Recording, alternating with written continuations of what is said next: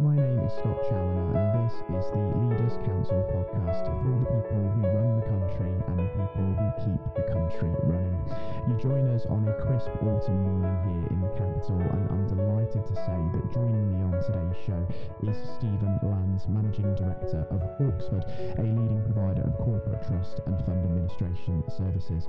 Stephen, welcome to you, and thank you so much for joining us on the programme today. Thank you.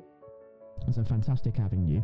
I'm correct in saying, just for those sort of listeners that might be tuning in that might be unfamiliar with yourself and your business, Stephen, that you also head up your own business, don't you, SH Landes, and that's involved in sort of chartered accountancy and audit work, isn't it? I'm correct in saying.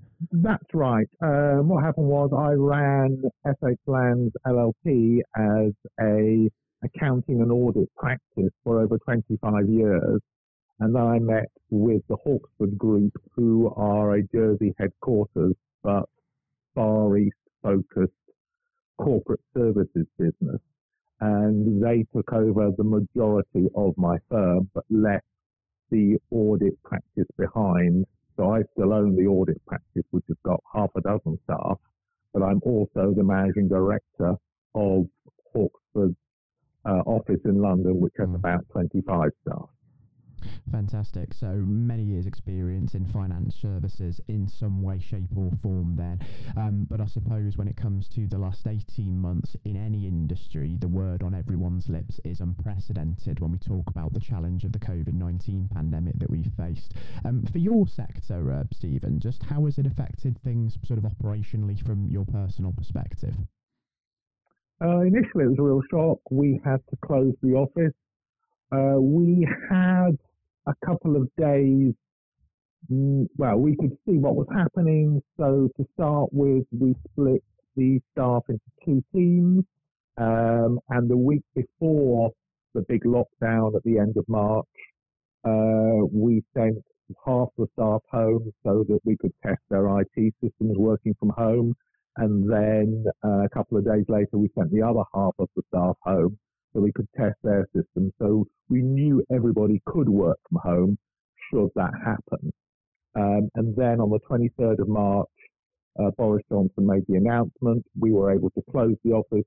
Everybody worked from home and everybody continued working as they did before, but on a remote basis. And given that there's something that sort of came about out of necessity and you knew that you were able to facilitate that, is that something that you think is going to remain in place sort of for the longer term, given how sort of hybrid working, remote working is now being talked about as potentially part of the norm moving forward in the UK? Yes. At the moment, we require staff to come in a minimum of 2 days a week, but that's on an average. So sometimes they work 3 or 4 days and then the following week nothing. But it fits in with them. So we've moved to a much more flexible hybrid working arrangement than the traditional 9 to 5, everybody in the office. And that looks like it's going to continue for the foreseeable, whatever happens with COVID. That's certainly very interesting, and I suppose there have been some benefits to come out of that as well for maybe the work-life balance of some of your employees. And I think, Yes. I mean, yes, a lot of the staff, especially those with younger children, appreciate this. They can spend more time at home with their young children and can work flexibly. So it does improve a lot of people's work-life balance. And on the mental health side of things as well, I suppose that's something that's sort of been amplified more than ever before by the pandemic, hasn't it? Not just in terms of our sort of work-life balance, but also in terms of sort of morale and all of that sort of thing. When you've been sort of looking to kind of maintain that over the course of the last 18 months at a time where, you know, we've been in a severe economic recession, jobs have been at risk in various firms up and down the country, just how much of a challenge sort of was it to sort of keep everybody focused? It wasn't too bad. To be honest, we only furloughed one person, which was our receptionist, because the office was closed. And when we reopened, we had very, very few visitors. And then we moved from furlough to flexible furlough, and she's now back full time.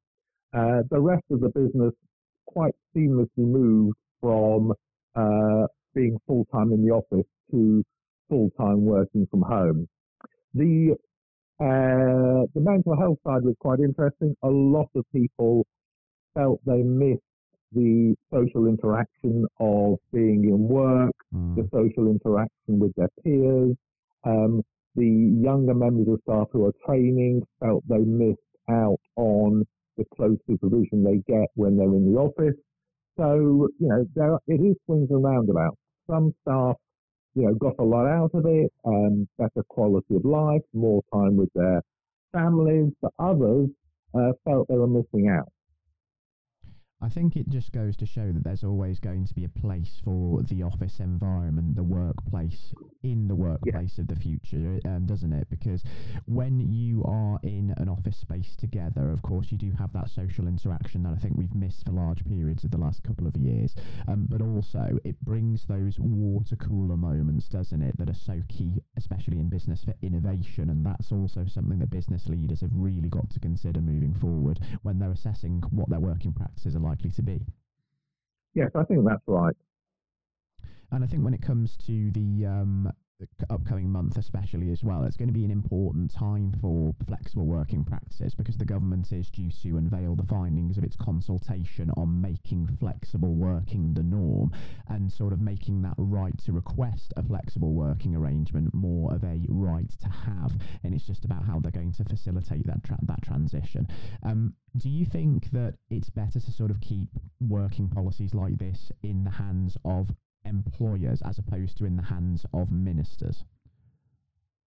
I think that's right.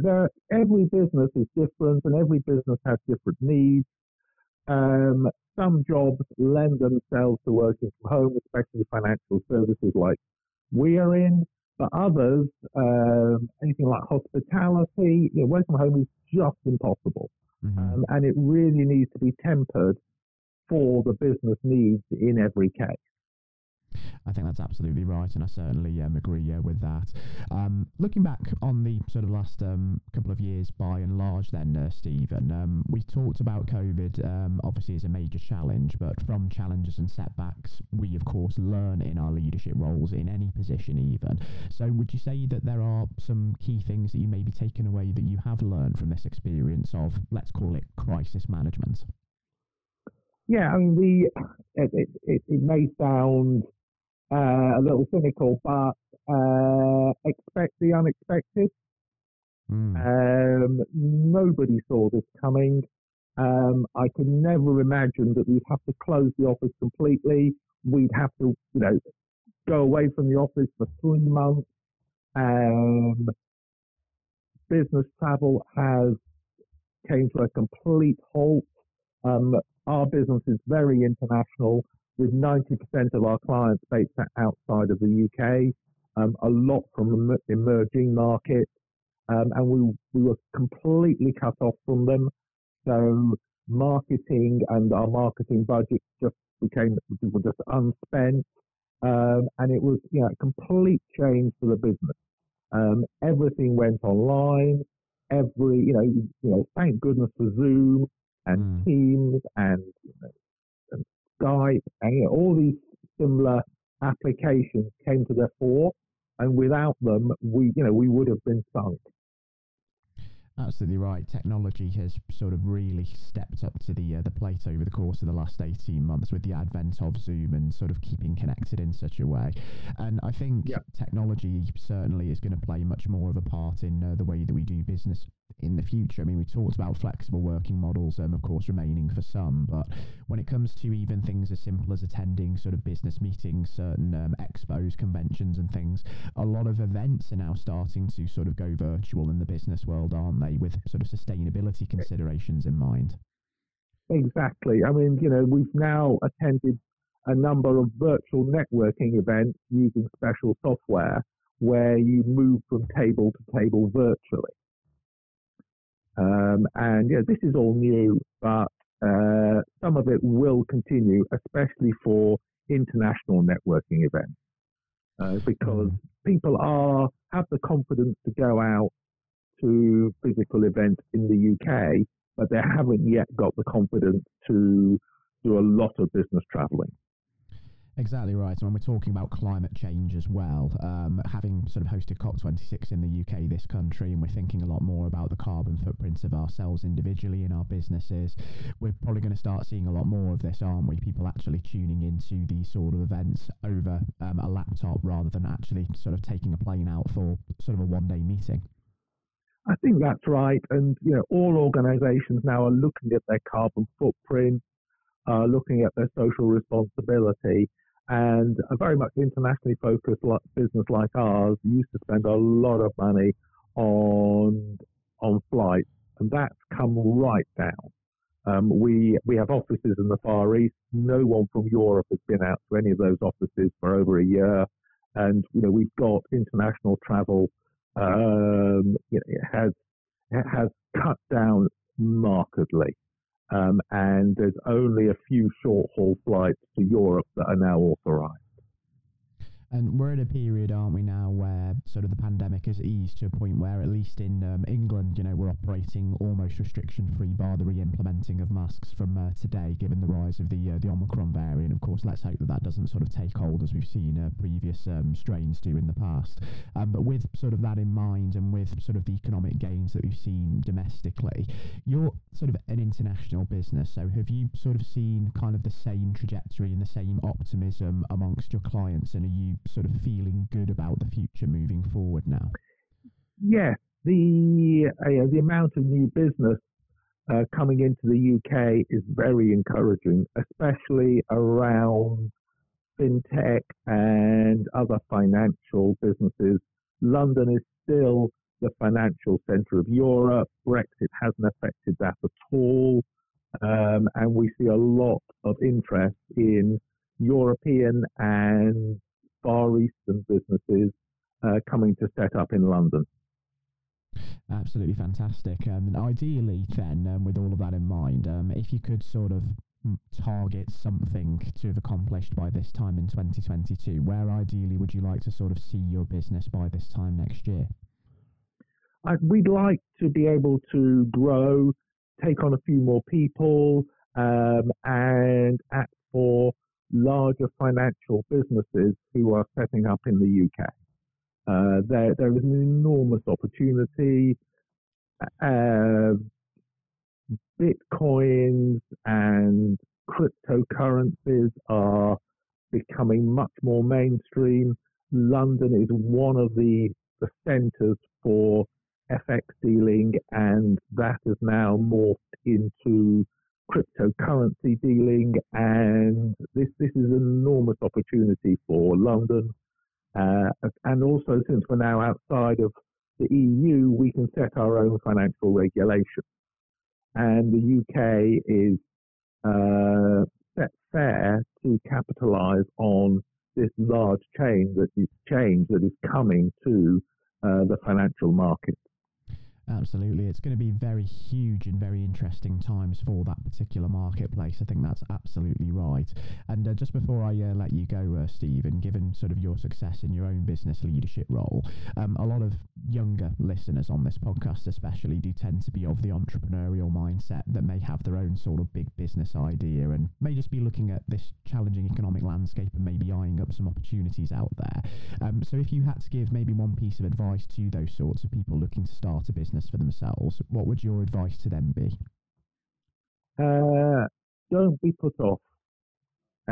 Just because there may be economic headwinds, those economic headwinds affect everybody.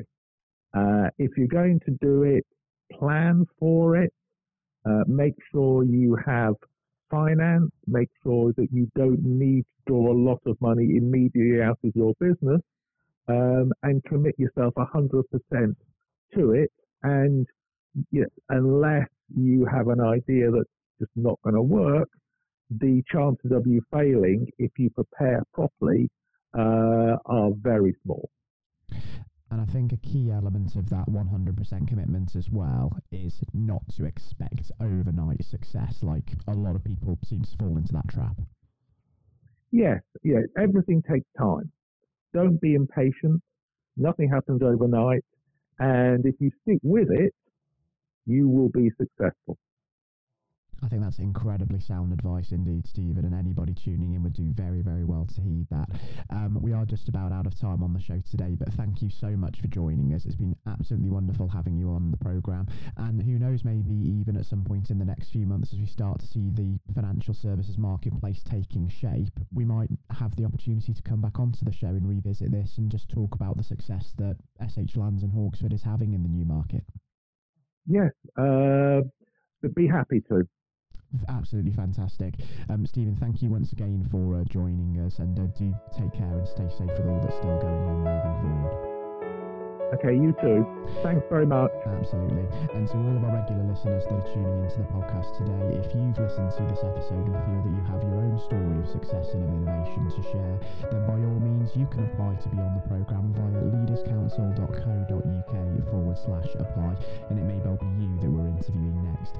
Until that next time, everybody, please do take care and goodbye.